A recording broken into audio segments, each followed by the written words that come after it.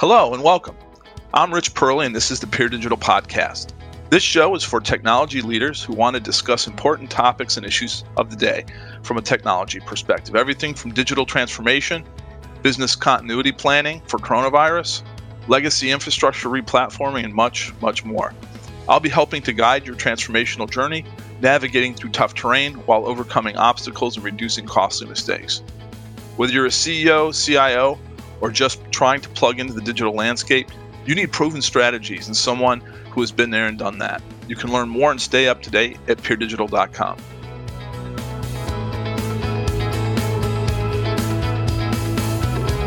Rich Perley is CEO and Managing Partner at Peer Digital Advisory Solutions, a boutique consultancy that supports companies on their journey from legacy technologies and business models to the realization of a digital operating model.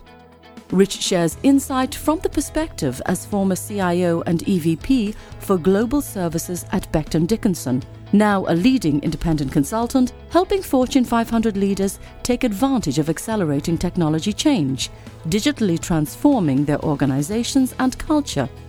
All opinions expressed by Rich Perley and Peer Digital and podcast guests are solely their own opinions.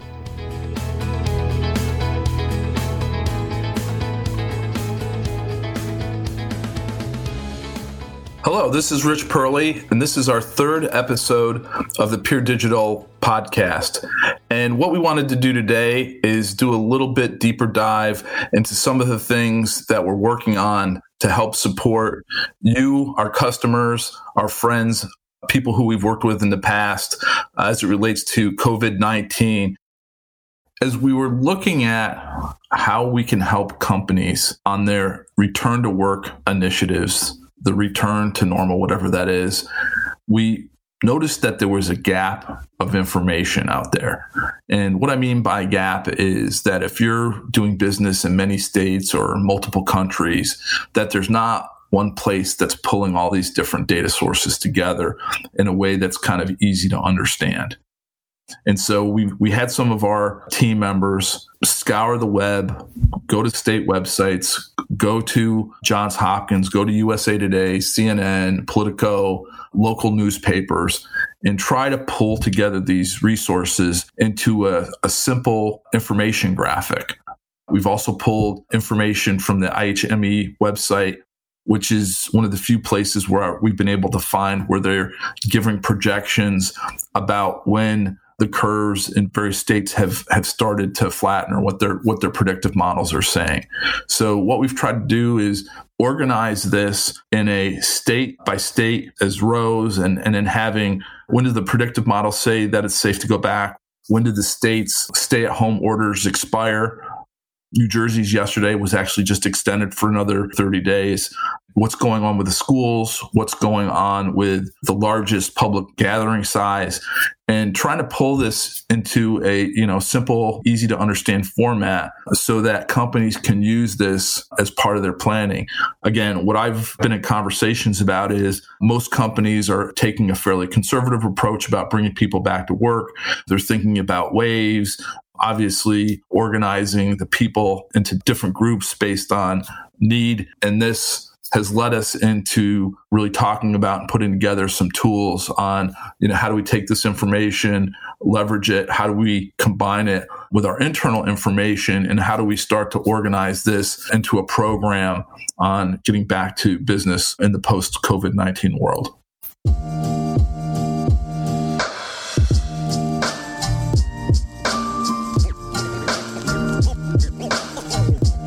The other thing that we're really working on is a workbook that starts to ask you some key questions. It breaks it down into a number of sections. So what I want to do today is talk about those sections.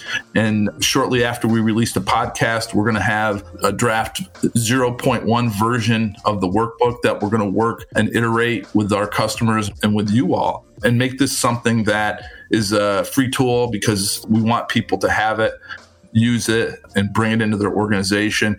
Some of this stuff you may have already. Some of it may be new.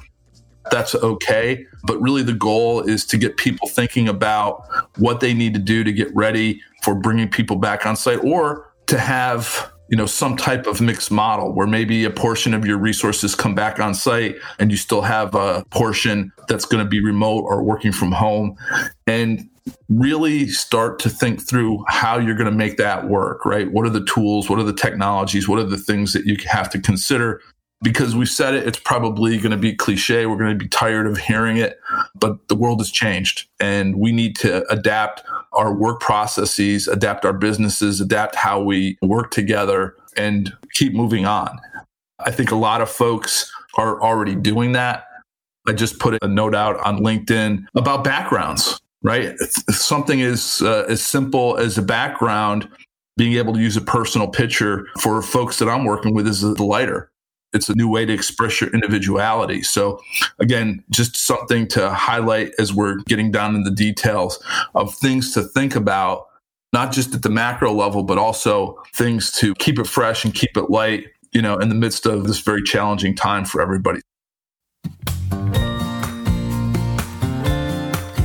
This podcast is sponsored by Peer Digital Advisory Solutions, a boutique consultancy that supports companies on their journey from legacy technologies and business models to the realization of a digitally operating model.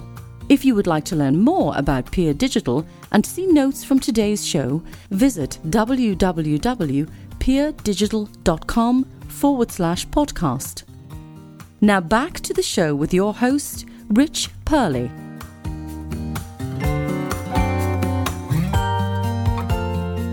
Starting to get into the specifics of the workbook. We've broke it down in a number of sections. We've got one in general that's key questions that are questions that we would ask for each of the sections. We're going to have some checklists, some things to consider.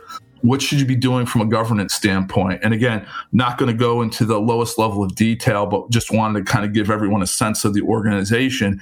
And really, governance, the point there is you can't just think this is going to happen organically. You need structure, you need process, you need people engaged at the lowest levels, but you need a way to bring this up at the senior management level, because my belief is that this is going to be an ongoing conversation with the board of directors at every company. This is probably the number one topic across the world on how do we keep moving on. As we've said in previous episodes, different industries have been impacted in different ways. And again, the purpose of this is to get you guys thinking about these frameworks, things that you need to do. Some of this is fairly common sense and straightforward, but having a checklist, having something that you can kind of bounce what you're doing against is always a good thing. And like I said, what we want to do is iterate this and improve it over time, because all of us are defining, what tomorrow is going to be as we go through this process, as we go through this shared learning experience. So from governance, we want to start to talk about your facilities. What are some of the environmental changes that you have to make? Whether it's some type of new cleaning methodology, working with your various contractors, could be outside security, could be your cleaning team. We think that's changed. If you're only bringing back, let's say 20% of your workforce, how do you cordon off parts of your facility so you only clean the parts that are absolutely necessary, or really thinking about that differently? And we're going to have a section that talks through some of the thinking on that. And again, it's not just Rich and my experience that we're pulling from. We're going out to hundreds and hundreds of different websites, trying to put together a best of breed Frankenstein monster of information that, in our estimation, we haven't seen put together in one place. So we're trying to take, some of that hard work out for you all to make it easier. And like I said, to give you a tool that's going to be useful and something that you can bring back into your organization. The next section is about people. We're going to have some templates on how you should organize and think about your resources, understanding skill sets, thinking through who can work at home, who may be challenged to work at home. Obviously, there's a whole concern around personally identifiable information, PII. So obviously, you have to balance some of those requirements against having this information. But the ultimate goal is to make sure that you understand who can work remotely, who needs to work in an office site, and how do you get that list and have those conversations at the right level in your organization so that you're finding that balance with your associates and with your organization so that, again, you can continue to get business done, do it in a safe way, do in an effective way and keep your operations running.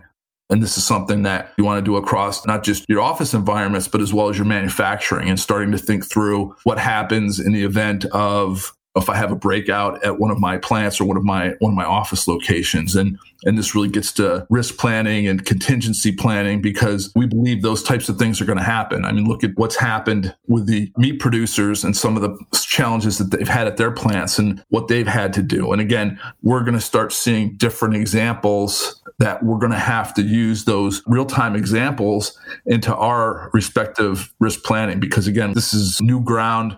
It's something that none of us have done before, and we're going to have to continually evaluate the environment and make real-time adjustments to our strategy and to our plans based on changes in the profile of how it's impacting society and how people are reacting to the virus.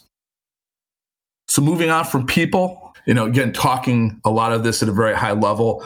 And after you listen to this and you start going through the workbook that we're going to put out there, you'll start to see some of the templates that we're talking about. Again, I don't want to bore you on the podcast with the row by row, the column by column, information that we're contemplating having it pulled together. But we want to kind of lay out the structure. Again, next piece is about processes. The point of this is you've got your people, you understand the various skill sets that they have, or maybe you don't understand the skill sets they have, and this can be a challenge. But now you want to try to tie those people to the different processes, and some processes lend themselves to being able to work remotely, and others may not. Historically, and I'll use an example of desktop support. Desktop support 10 years ago meant somebody was going to come to your desk and work on your computer and fix it. Many companies have moved away from that to more of a depot or a online support model. So there's going to be certain jobs that may still be problematic for you to be able to work and do in a remote location. And this is where you're going to have to make sure your people information and your processes, that you can cross-reference that so that you understand where there are challenges to being able to do stuff remotely. Obviously, if you've got a manufacturing plant, manufacturing for the most part has to be done at the plant.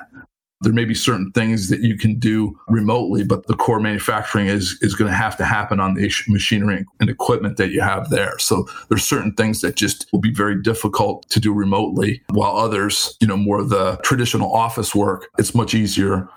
It's easier to do them in a remote way. So again, taking your people, taking your processes, lining them up. And then the last piece really is on this thread is talking about the technology and how people, process, and technology work together.